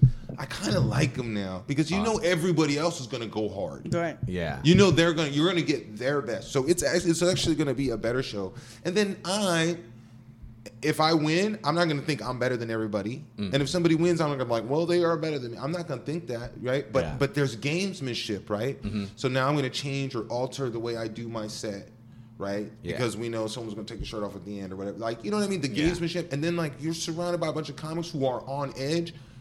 And if you're comfortable with each other, you're actually busting each other's balls and fucking with each like that right there is kind of the perfect show. I'm trying to think who I like having competition. Because I'm a comic that doesn't like competition. But not just that. Like, it doesn't need to be a competition, but, like, me and you auditioning. Maybe in front of 3,000 people. Then now I'm hot. I'm high. But it needs to be. It's not the amount of people because I can get off on like 50 people, 100 people. Sometimes it's not the 10 minutes or 30 minutes or an hour long set. But it's just a lot of the time. Like if it's like a crappy crowd, and you got to fight them. Before I used to love the challenge, and now I just gonna go. Oh, okay, I see what this is gonna be. When it's a small crowd, I like it because I'm like, oh, it's way more. I'm more freer. The big crowd, I'm like, dude, this is gonna be easy. This is that's what I'm saying. It's not the size. Yeah. Sometimes it's a smaller crowd and it's a way better show. I like it. Because you're in that flow. Even if it's not a competition, just the who's on the show. Like, you can't lay back if Carlos is on the show or, if you have certain people on the show. If you're doing a Thursday showcase and it's bringers or, whatever, then you're like, all right, whatever, I just got to do my little time. Right. But if it's like hitters and you're like, it's this person, it's this person. It sucks for me. And I could just get up here and do my half-ass, and make them laugh. But then Carlos saw me do that. Or, so-and-so saw me do that. And they know the difference. Yeah. I'm always thinking about winning, so it's like I get upset. I was like, I'm just gonna hope my friends don't do well, and that's not my character. I'm gonna try to get booked with you more often. No, this is seriously changing my brain because it's like literally doing a show and then doing that show with you. Oh yeah, changes can help me get to that place where I'm like, oh, I know I'm gonna get some real feedback in on this, and then I'm trying to impress Los real quick. Well, that's the analogy of if you're at the highest in your circle of friends, you need to find a new circle. Friends, yeah. That's like I say, like that's why I bring Robert out too a lot because like he's a hard act to follow, and it's like okay, iron sharpens iron, or is that how it works? Iron sharpens iron. Yeah. So I'm like, I always say something else. I always say metal sharpens metal or some stupid thing. But I like that because like I don't tell him what to do. Like, he could do crowd work, do all crowd work. I don't give a fuck. Like what you got to do. He's a beast at crowd work. Eat up all the crowd or eat up all the stage. I don't care. My job is to still be able to close it out. And I was like, and that no matter what you do. No matter what you do. And that's just my brain, my thought process. But I don't, I can't, I'm not like a fan of the comedy competition. He's one of the few people too. I also don't tell him what to do, but that you would, but but I would still say after the set, I'm like, crowd work, really? yeah. You know, I would mention it, you know, but I would That's say what I do say you, after but I would every mention set. it. Yeah. Crowd work. But when he does it, it's money, dude. Yeah, it's no. money. And the Yeah. funny thing about it is it's like not only He's that one of the few people I'm like, yeah, dude. and when I watch him do it, I'm like, oh, okay. And I was like, oh, well, now I know what those people do. So it's like, all I got to do is play off that. Right. Like, I'm not hating on it. Like, I didn't get to it first. It's like, oh, I see. Where All I get to do is tag now. Yeah. I was like, now I get to milk the rest of it because he left a lot on the table Mm-hmm. because he wanted to get to his material. And I get that. And that's fine. And I was like, and this is how you cap it off. And so I'm hoping that he watches so that all of a sudden he does that. So now, next time I bring him out or whatnot, because I took him to one of the Portland room and they wanted to make him a headliner, you know. And He's ready right now. Yeah, I think he's ready right now. I was like, do it, bro, do it. I think he needs to feel like he is, but he's got the time. Yeah, He's savage. You know what? Never mind. He's Fuck savage Robert, right man. now. He ain't got nothing. He's we need to keep him humbled. Actually, no. But you know what? You just said something too. Is you said that you hope he watches. Yeah. Because that's another thing that's missing right now is comics are staying in the room. Mm-mm. They're not staying Nope. and watching the headliner set or see what's been done already or see. I hate. I watched the first of whole all, I show. hate crowd work. Yeah.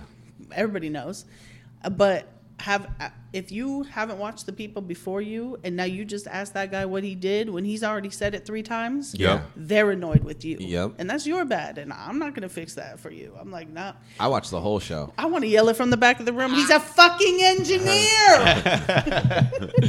I watched that whole. But shit. a lot of comics don't. They you don't see I like comics my hanging out at material. the clubs. I like going back to material. I loved like when because okay, so if for people that don't know, like that was a great thing when I came back into Laughs, or back to stand up. Laughs was every Tuesday.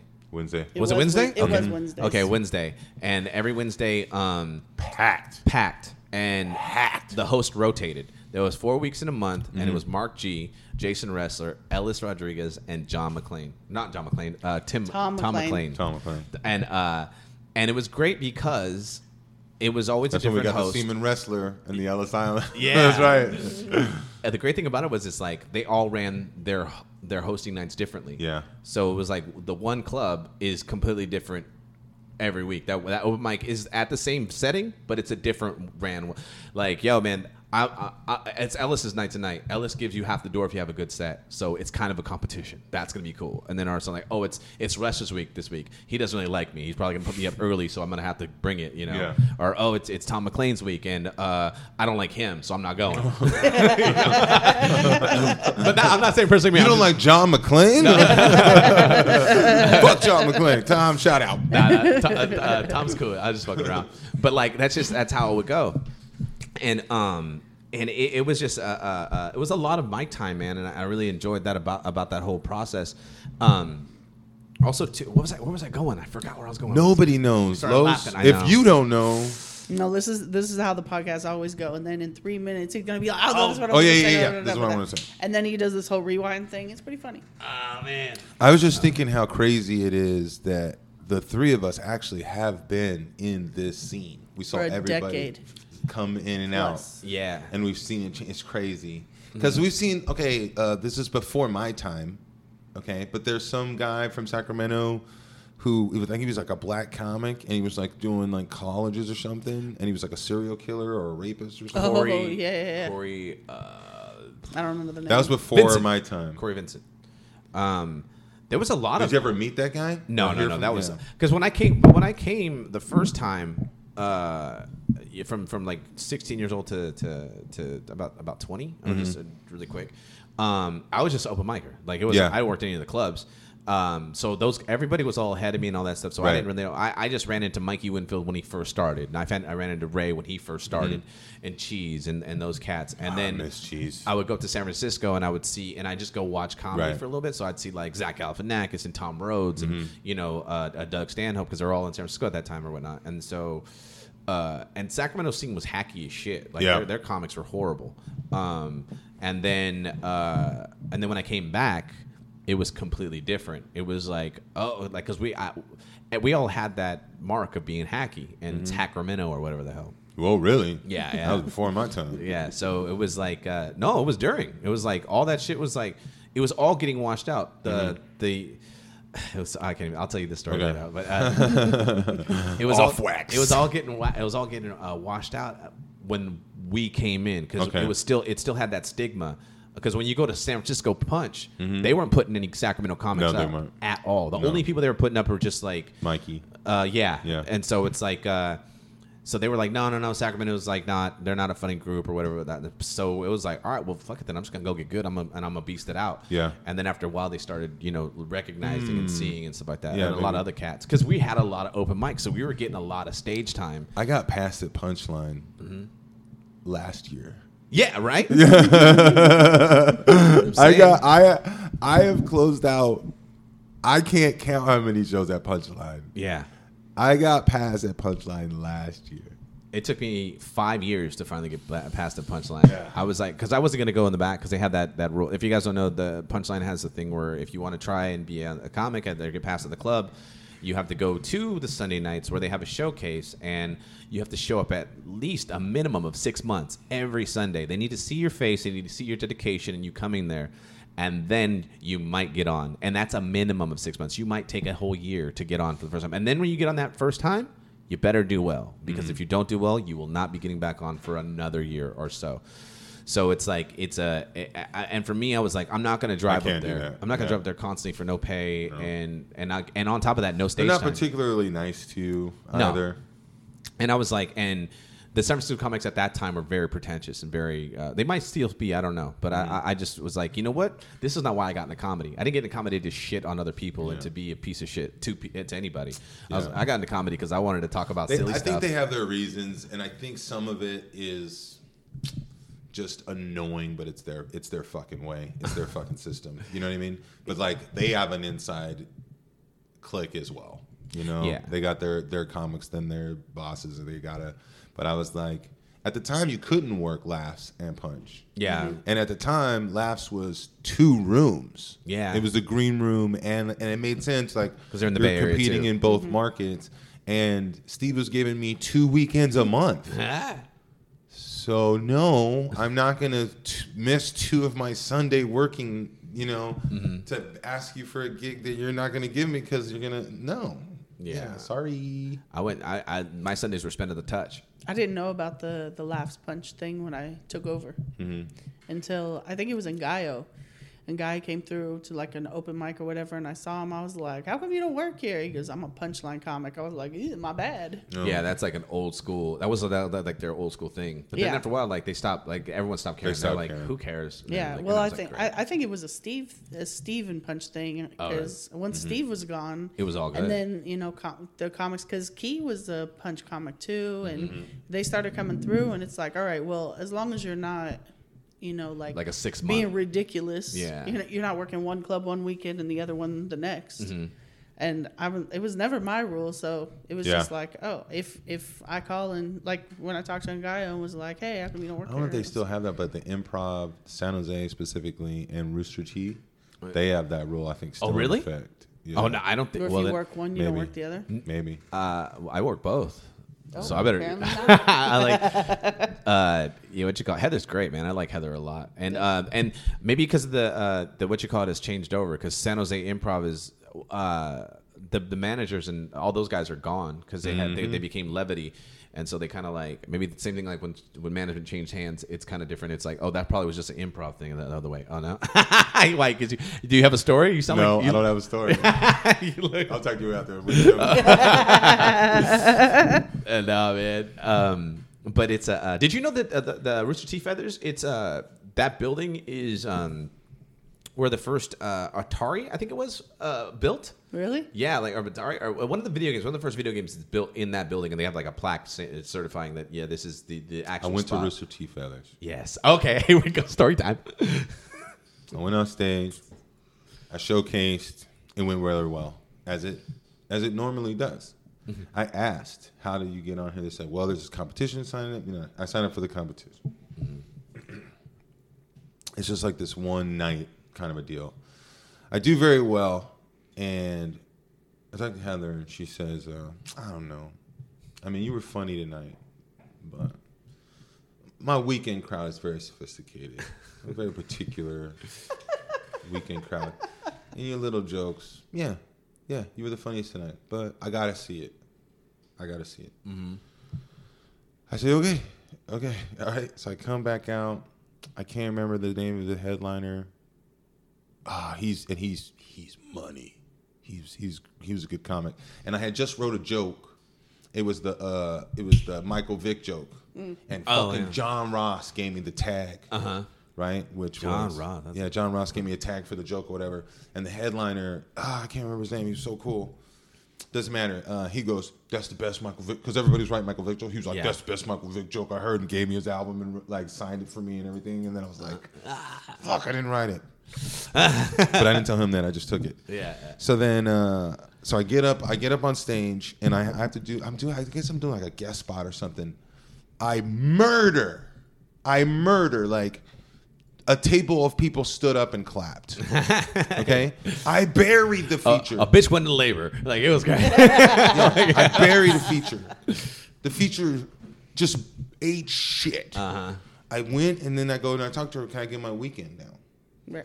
Yeah. And once again, I was comfortable. You know what I mean? Like, I came to the thing. I won the competition. You told me to showcase. I've done. So now I'm walking in. I'm came in a tank top. When is my weekend? Yeah. Right? That's what I say. She was like, well, take it easy. And then she had more notes. Oh, yeah. And more things I should do better. And I'm like, wait a minute. I hear everything you're saying because the guy that you just hired to feature can't follow me. What are we? So then I was just like, okay. What are we doing here? Okay. Yeah. And then I went over to San Jose Improv. I think that's why I met Beezy and them. Oh yeah, that's why I met Beezy and them. Next thing you know, I'm in the San Jose Improv. I'm like, well, if I got to pick, right? No, Heather's always been. She was cool with me. I love you, Heather. Shout out. No, she doesn't think I'm sophisticated. Yeah.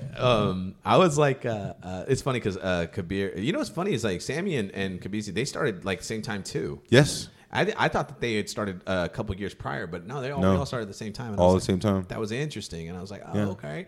And I remember being, because at the time I was drinking and getting drug and doing drugs and shit like that, and so that's crazy. Beezy's doing that now, dude. He's the best. He was the best, dude. He's the best. He's still. It's so funny because like he's like, I don't ever remember you being an alcoholic or drinking. He goes like, I don't remember ever made a drinking with you. And I go, I don't either, but I know we did. Yeah. Yeah. Cause it's like, I remember starting shows with him and I didn't drink until we got off the show, till the show's done. I never drank during the show. I never had a beer in my hand or anything like that. Cause I feel comfortable. I'm not, you know what's crazy? Tell me. Is I started getting panic attacks later on in stand up. Oh yeah. On stage?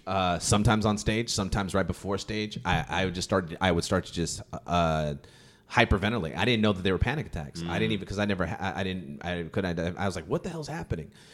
I got one at the Punchline. I got one in Philadelphia, and I got one time when I was on stage. I want to say at Laughs one time, where it was just like, all of a sudden, like like the heat just rose up. My hands would like get numb, and then I was just like, you know, only during stand up, or just panic attacks in general. Only during stand up. Why? It was weird. I don't know. I have no idea. That's strange. Because it's like I'm super comfortable on stage, and I like doing it. I would get them, and it was like I still get them here and there before I go up, and I gotta. The first time I ever got one though, and I started really, because now I know what it was, but it was I was doing the Fat Cat in Modesto. Yeah. And this is when Anthony K was just starting. Okay. And so I go up. I'm about to go. This dude put hella people on. I remember at Modesto Fat Cat, they would put like 17 coming. He kept coming back. Oh, you mean like the show coming up on Thursday? Oh yeah. What you got? Then, September 3rd. What you got? You got to come to Laughs and check out 17 comics to get out of town. Silent stand up. I was like. He kept putting comics on. He kept coming back. He was like, "All right, I need 15 minutes from you. You got 15 minutes?" I was like, "Yeah." And he kept doing my time down. He goes, "But I need a fire 15. Like, just hit him hard, hit him really good, because it's really bad out there." Because he keeps putting up these comics that are eating shit. Yeah. And they're ruining the audience pretty much. I'm feeling, because I'm also like, who's putting them up? Kay? This kid named Anthony or Elder Okay. Pereira. Okay. He doesn't do it anymore. No one can find him actually, and so no one knows where he's at. And then so he keeps coming back. Do you have 12 minutes? I got 10, but I need fire. I need to be really funny because he starts building up this pressure in my head, and I'm thinking in my head at one point. I'm like, if I said I had 15 minutes of fire, and you come back and ask me if I got 12 now, of course I'm gonna have that. If I had 15, what's your logic? That's more fuego. Yeah, and I was like, and he kept doing it, and then so after a while he started getting, and then this moment happened in my head. Do I?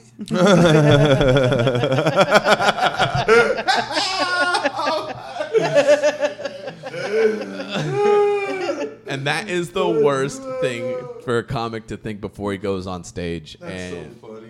I was like, man. I go, and then I start flipping out, and I go, I don't even want to do this. I don't want to be here. I'm like, I could leave. I could just leave. And I look at Ant, and I go, Ant.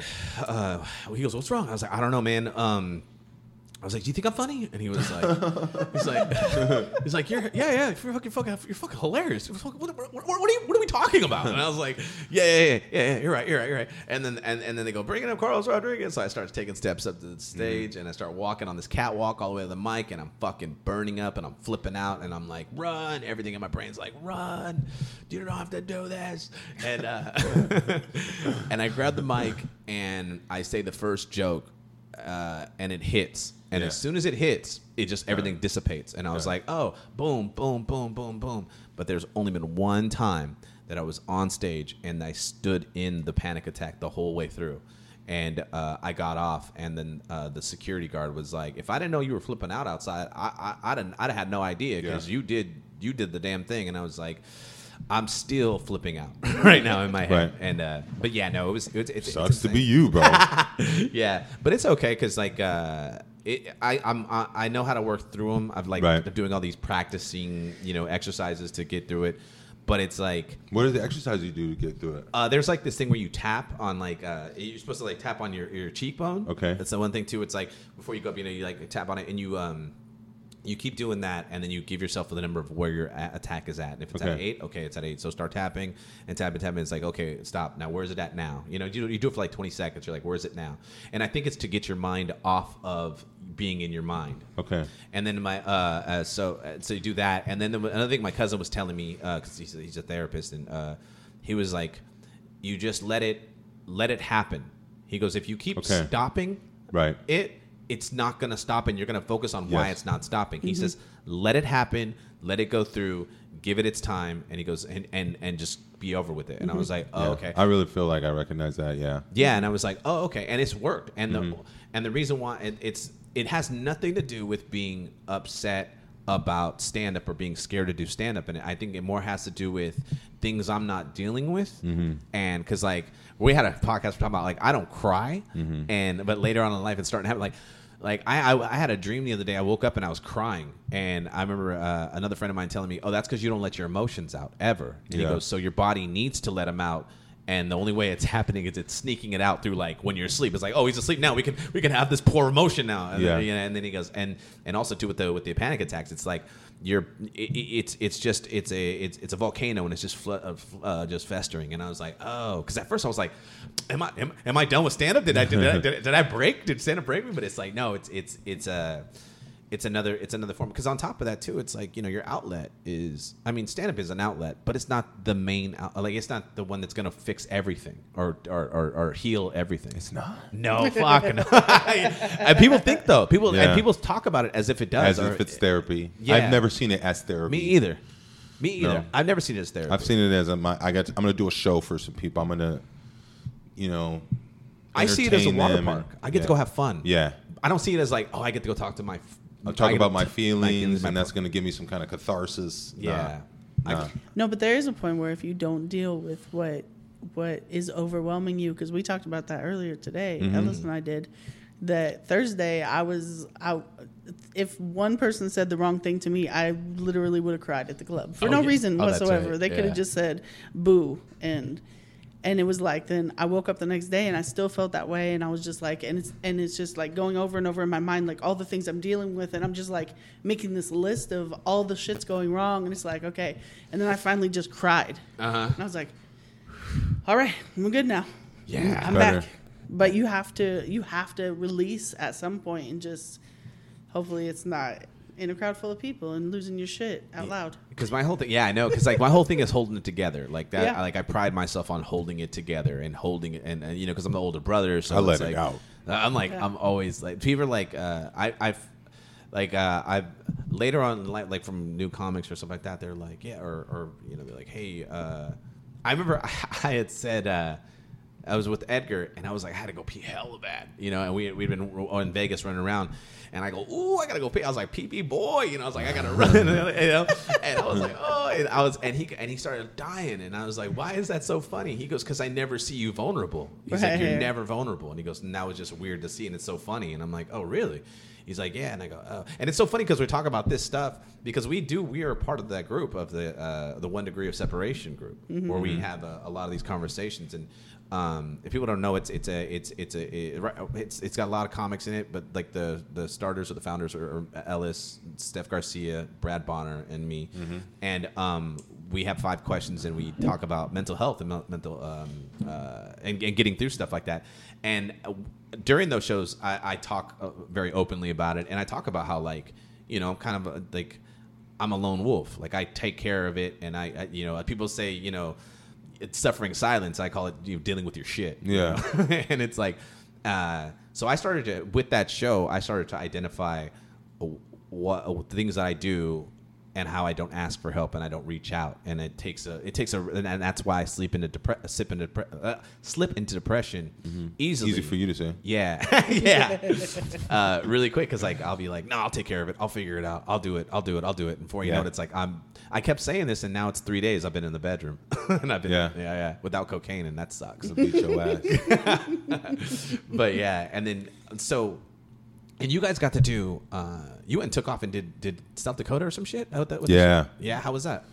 Dude, that was amazing, man. It was amazing. Was that the one that was at a school or something? It was I believe it was 7th through 12th.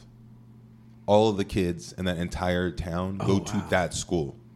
All of them. It was kids. I didn't know that. Yeah. It might have been 6th grade, but I think it was 7th and 8th, 9th, 10th, 11th, 12th. High school or junior high kids. Every kid in the school. And I walk in, and there's not a lot of people that look like me there. There's some. There's a couple. Not tall? They're not tall like you? There's a couple Latinos. But they don't look like me. Yeah. And then there's no one that looks like Sydney there. Oh, okay. Yeah. And the fact that Sydney looks like Sydney drew a lot of attention. Oh, really? They were like as we were walking through the town. Yeah. And right when we walk in, Sydney's a lesbian. If anybody doesn't know, 100-footer. Yeah, you can tell from 100 feet away. Yeah. And she. We sit down, we're talking to them, and the staff basically let us know, which Brad didn't really let me know until we got there.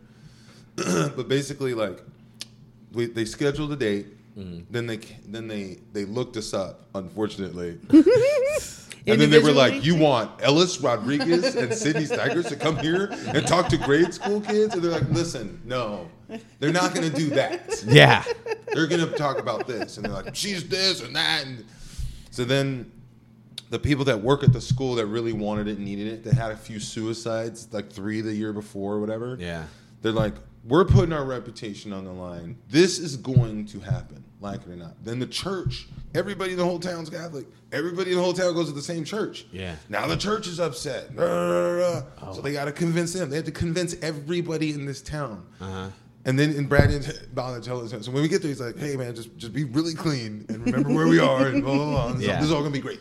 And I've already talked to you guys about your set. You guys already just do your thing. And so, and then suddenly there's like all this pressure.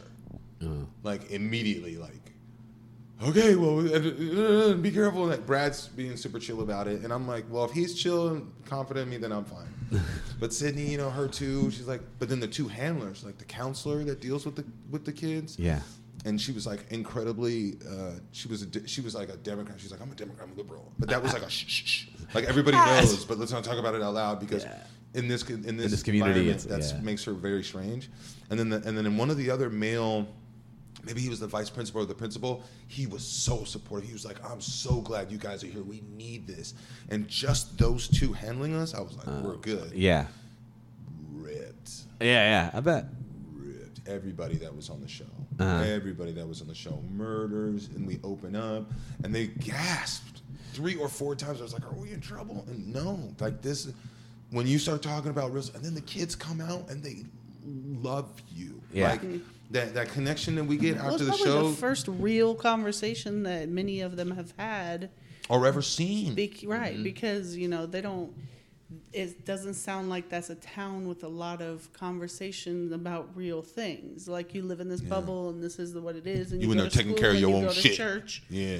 And you don't talk back to your parents, and you don't say, well, I don't understand that, or They were ask a lot of super nice. questions. Yeah. They were super nice, conservative, tight-knit community. Right. And I think that they did have problems maybe admitting to one another, hey, I'm suffering with this, I'm suffering with that. There was this one lady who came out and she's like, I saw you in Fresno. And I saw you. Yeah, she was like down in her, I was weeping. You the truth. I was weeping. Oh yeah. Like, I love this lady so much. I was like crying. Yeah. Because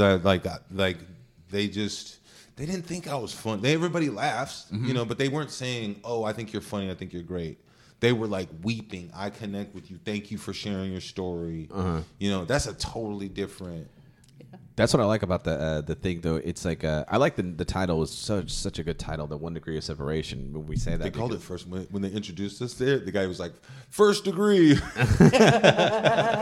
a boy band. Like a boy band, yeah. The 1 Degree of Separation. It's the meaning is that if you don't suffer from depression or suicidal tendencies, then someone you love does. Yeah. So it's only 1 degree of separation. And I thought that was like perfect.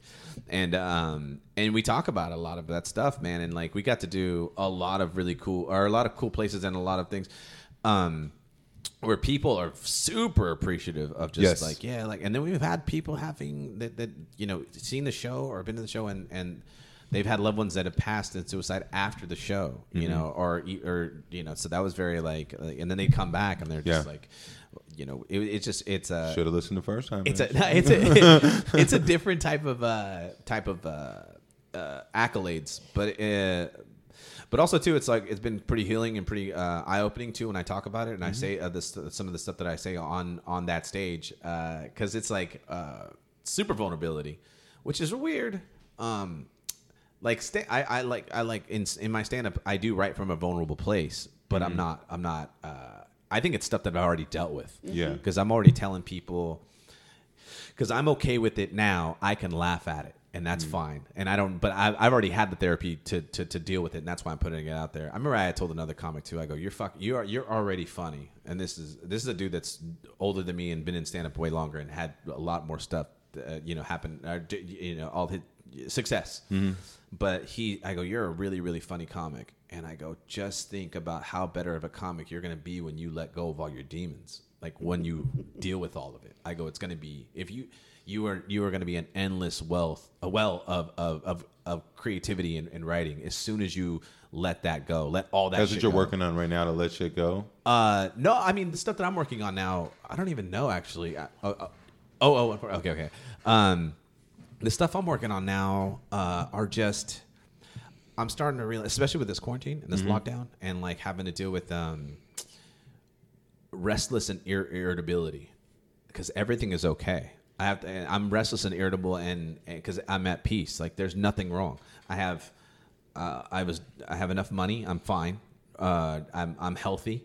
You know, I have a place to stay, and I have nothing. Yeah, you look great. What you call it? Yeah. No, I dropped almost 30 pounds because I started eating right, and I started taking care of stuff. But all of a sudden, I was like, I need to fuck something up, and that's just because of my upbringing and my default setting that I need to be in chaos in order to feel comfortable.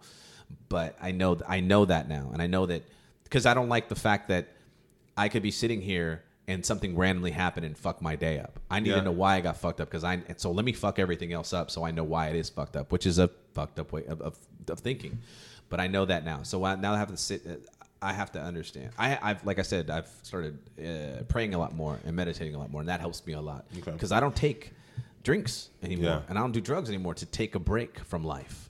So I have to experience and live life all the time. And what's another way I could take a break? And it's like meditation and prayer. Those are my shots now. Those are where I get to take a break and get to take a step out of the world. It's, if anybody, to contextualize it, it's like when you're looking at Facebook too long and you start flipping yourself out. Once you turn Facebook off and that social media, it's all gone. Yeah. and it doesn't exist.